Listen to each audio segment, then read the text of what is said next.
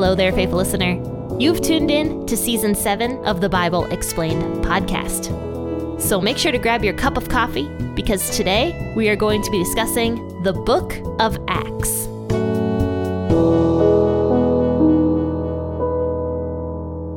Welcome to the Bible Explained podcast, friends and faithful listeners. And hi, my name is Jen. I am the host of this podcast. And today we are going to be discussing a portion of scripture that I'm very excited about, actually, because I always love talking about idol worship. It's just a very fun topic for me. So we're going to be discussing the idol Artemis of Ephesus, or Diana of the Romans, depending on what version of scripture you read. Now, speaking of versions of scripture, go grab your favorite one. And while you're grabbing that, make sure to grab your cup of coffee or your cup of tea this morning as well. And let's go ahead and read Acts chapter 19, verses 21 through 41. I'll be reading out the WEB. Now, after these things had ended, Paul determined in the Spirit, when he had passed through Macedonia and Achaia, to go to Jerusalem, saying, "After I have been there, I must also see Rome." Having sent into Macedonia 2 of those who served him, Timothy and Erastus, he himself stayed in Asia for a while. About that time, there arose no small disturbance concerning the way.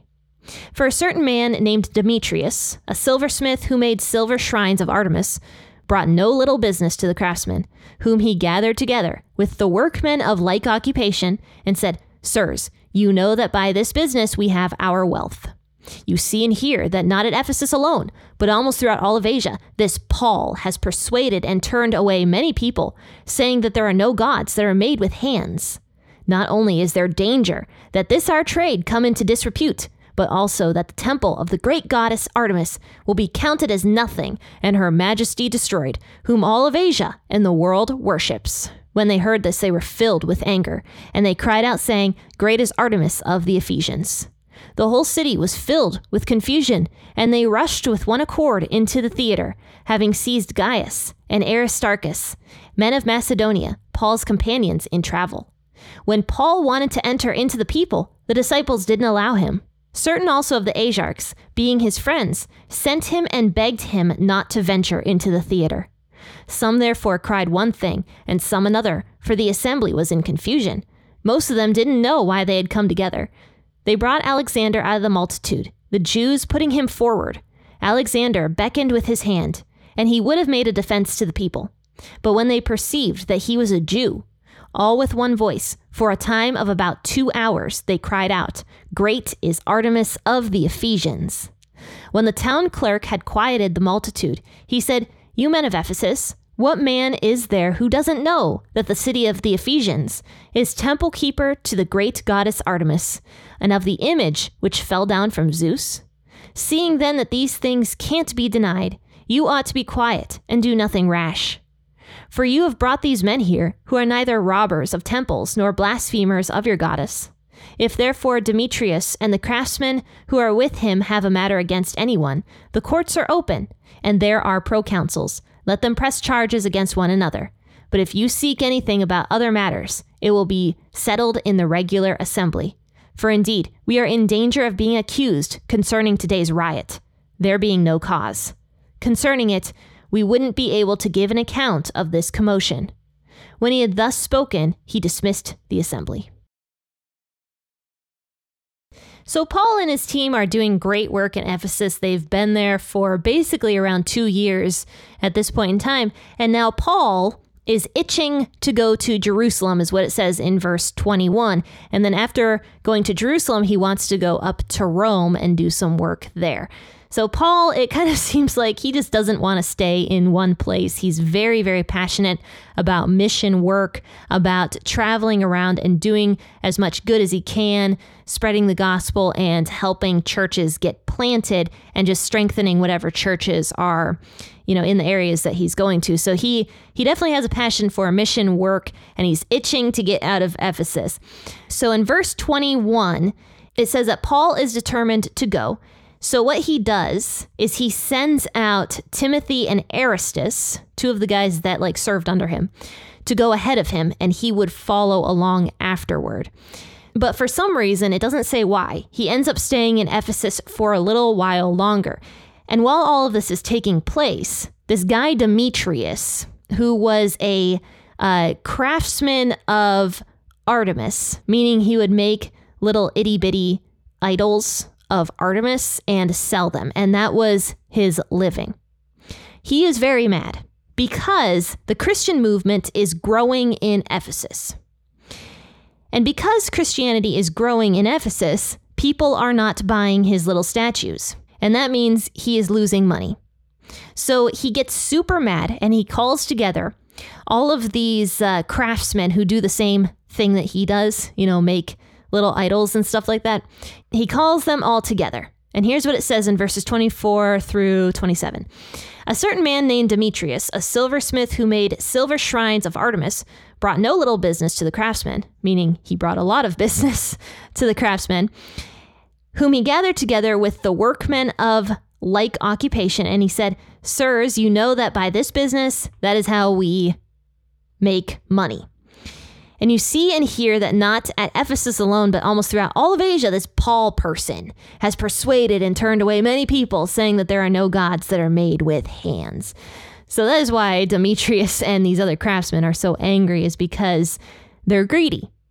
They want money based upon what they are doing. They want people to buy their little idols. So Demetrius is like, this Paul is going around proclaiming that there is no God out there that is made with human hands. And what's so ironic about that statement is, how can something that is made with human hands be a god unless we ourselves are gods? Does that make sense? Like, for example, in my spare time sometimes, I like to sit down and draw or to paint. And I've given this example before on the podcast, but when I'm finished with a drawing or a painting, I don't just start bowing down to it and worshiping it, because I know that it's an inanimate object that has no power whatsoever. So what happens to the drawings or paintings is either they get thrown in my drawer and never looked at again, or they get hung on my wall if I think that it's good enough to hang. And that's all that happens to it. And then every once in a while I'll pass by it and be like, oh yeah, that's a nice painting, and then go about my day. I don't start worshiping it or sacrificing to it or saying that it has power at all, because I know that it doesn't have any power whatsoever. So how could anybody think that what they create with their own hands has power unless you believe yourself so great to have power that somehow you're embedding into this object that you are making? So ultimately, idol worship is just self-worship. And honestly, guys, just the way this Demetrius guy sounds, the way he's talking, he probably knows this. I mean, he goes through the entire process of making these silver idols to sell. He knows that they are nothing. He knows that they are made with his own hands. And he doesn't care. And he doesn't care because that is how he makes his living. And he probably makes an extremely good living doing that. So it all boils back down to greed. So he tells the craftsman, he says, this Paul is spreading this narrative that idols can't possibly be made with human hands. And he's spreading this throughout all of Asia, not just here in Ephesus, but also throughout all of Asia. He's persuading people of this Christian way, and we don't like this because we're losing money. So he throws another little manipulation in at the very end. In verse 27, not only is there danger that our trade will come into disrepute, but also that the temple of the great goddess Artemis will be counted as nothing and her majesty destroyed, whom all of Asia and the world worships. Actually, there's two manipulations in that sentence. The first manipulation is that because Paul is spreading Christianity, the great Artemis will eventually be counted as nothing. That's the first manipulation. Now, a very interesting and logical response to that would have been, well, if she's so great and she's so powerful, how could she possibly come to ruin? A long time ago, I was doom scrolling through social media, probably Instagram, and I remember seeing this post that somebody had put up on Instagram, and it said, just wait, all these Christians are going to wake up in the afterlife and they're met by Anubis who sends them down to hell or something. It was something like that. And this post really affected me. And to this day, I wish I would have commented on it. I did not comment on it.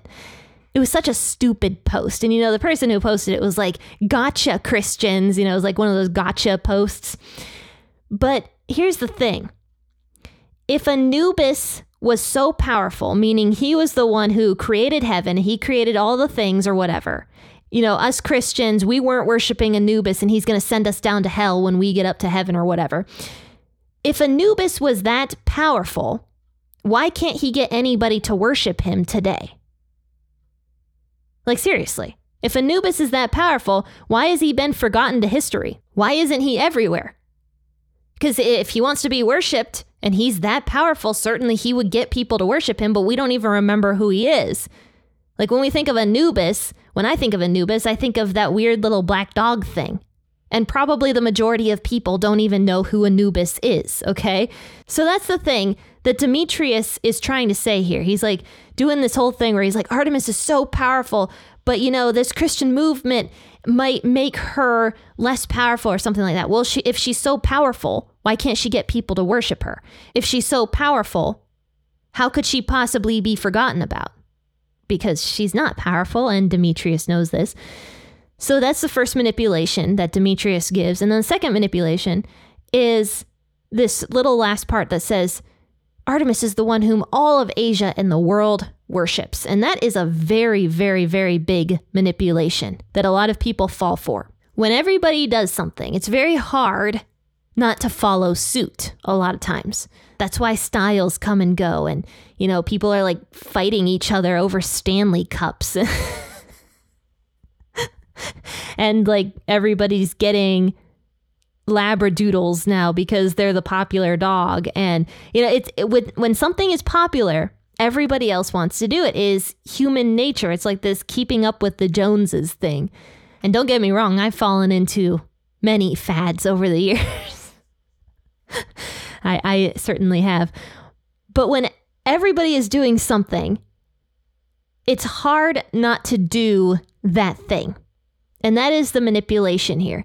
All of the world worships Artemis, so certainly that's the popular thing to do, and we have to preserve that. We have to make sure that the whole world keeps on serving Artemis. So after all of this, it says the craftsmen were filled with anger, and they started crying out, and they were saying, "Great is Artemis of the Ephesians." Then the whole city was filled with confusion. And they rushed into the theater, and they seized Gaius and Aristarchus, men of Macedonia, Paul's companions in travel. So suddenly, after all these craftsmen of Ephesus start crying, "Great is Artemis of the Ephesians," the entire city hears it, and they're like up in arms. They're just like, oh my gosh, something is happening. And there was a great confusion in the city, is what it says. And so they grabbed Gaius, and they also grabbed Aristarchus, two Christian men who were companions of Paul, and took them into the theater, okay? And nobody knew why they were in the theater. They just knew that they needed to be in the theater because everybody else was in the theater. Remember that fad thing I was telling you about? Everybody follows each other. So Paul was one of the people who actually was not in the theater, and he hears the commotion going on outside. And Paul actually, I think, gets kind of scared for Gaius and Aristarchus, who are in this like mob in the theater. And so Paul, who has a death wish all the time, tries to go into the theater, but the disciples that are in Ephesus literally force him not to go in. They're like, "You're not going in to this theater." And so they pull Paul back out, and Paul is not allowed to enter the theater because honestly, the mob probably would have ripped him to shreds at this point in time. But what I do find so funny about Paul is he truly does have a death wish, it feels like, in some circumstances. He's very bold, and you're going to see a couple more stories in Acts where Paul is extremely bold and unafraid of death. And this is one of those times. He was willing to go into a riot which was basically about the gospel message, that Paul was kind of leading the charge of in Ephesus. And Paul's like, yeah, I'm going to go walk into this riot that these people want to tear me to shreds. So they don't let him go in. And now what happens is the entire assembly was in confusion, is what it says. They didn't know why they were in there. And so they brought Alexander out of the multitude, the Jews putting him forward. And Alexander beckoned with his hand and would have made a defense to the people. Now, Alexander was not a Christian because it says that he was associated with the Jews. So he was a Jewish man who could have been actually a person who gave Paul a lot of problems, because there was an Alexander that Paul actually talks about who did him great harm. And it could have been this Alexander. But anyway, they bring Alexander up to the front of the crowd, and Alexander is going to speak on behalf of the Jews to tell the crowd, yeah, we Jews, we don't like Paul either. But he doesn't even get the chance to speak because the rest of the people who see Alexander, they recognize him as a Jew, most likely because of the way he was dressed. They start screaming and drowning out Alexander, "Great is Artemis of the Ephesians." And they scream this for 2 solid hours. The people of Ephesus didn't like the Jews either, even though the Jews didn't like Paul, and the Ephesians who worshipped Artemis also didn't like Paul. The Ephesians who worshipped Artemis also didn't like the Jews because the Jews didn't like Artemis. So who was Artemis? Artemis was the daughter of Zeus, according to legend. She was also the sister of Apollo.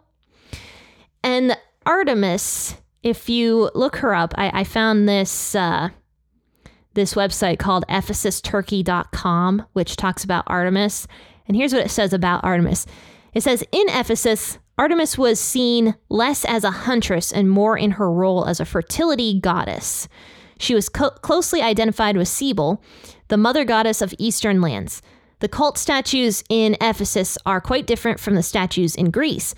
The Ephesian Artemis shows an Eastern-style woman with sacred animals on her skirt, numerous breasts, and eggs or bull testicles surrounding her.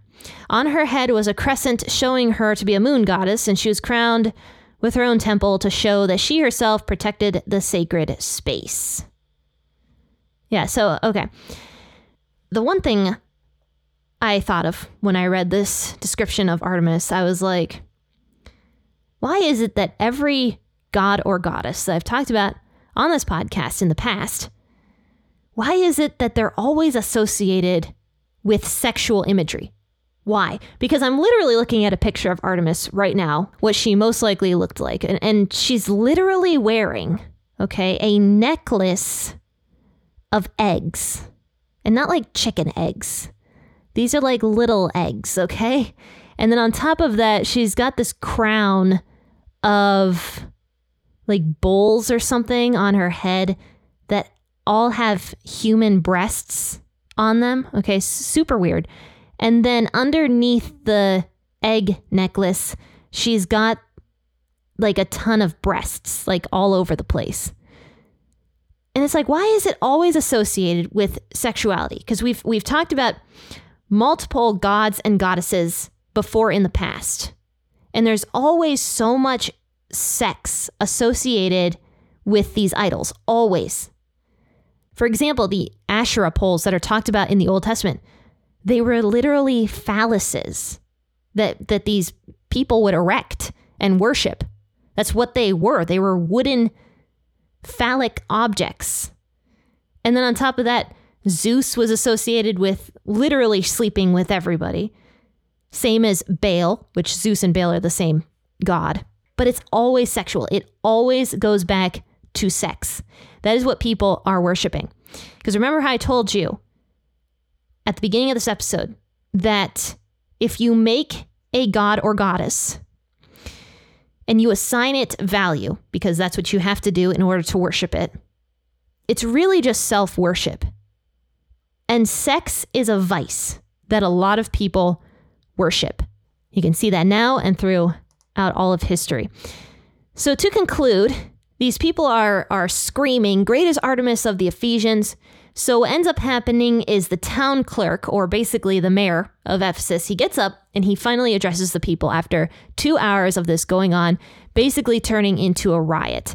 And so the town clerk says to the people, "You men of Ephesus, we know that Artemis really is great. She's the keeper of the great temple," which, by the way, that was one of the 7 wonders of the ancient world, was Artemis's temple, found in Ephesus, which was unburied in the late 1800s, and it was lost for a very long time before that. But the town clerk is like, "Artemis is great. She's got her own temple. She's worshipped throughout all the world. And so since she's worshipped, there's no need for this riot," is basically what he says.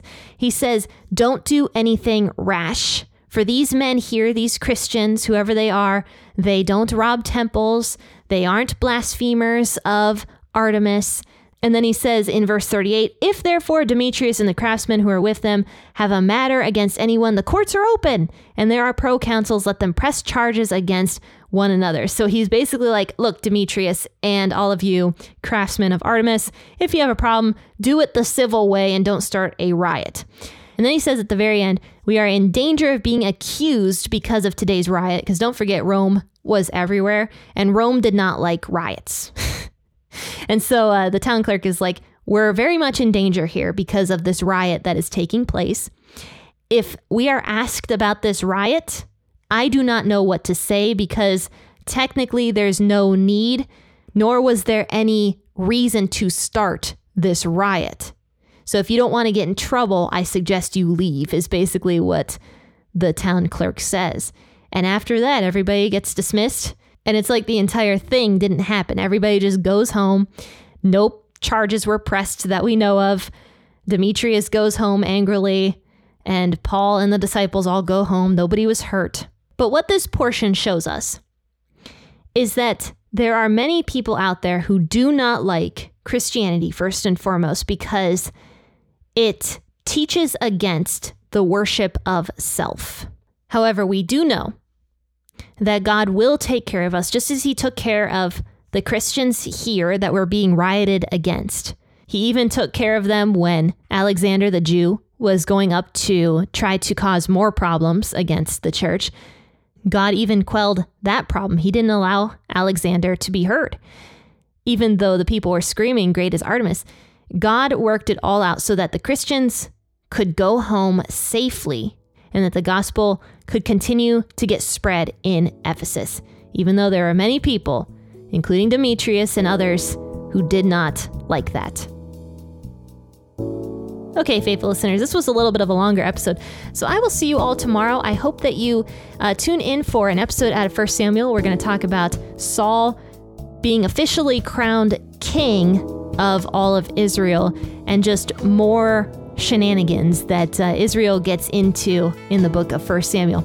Guys, I'll see you tomorrow, 6 a.m. or whenever you choose to wake up. Happy listening, and God bless.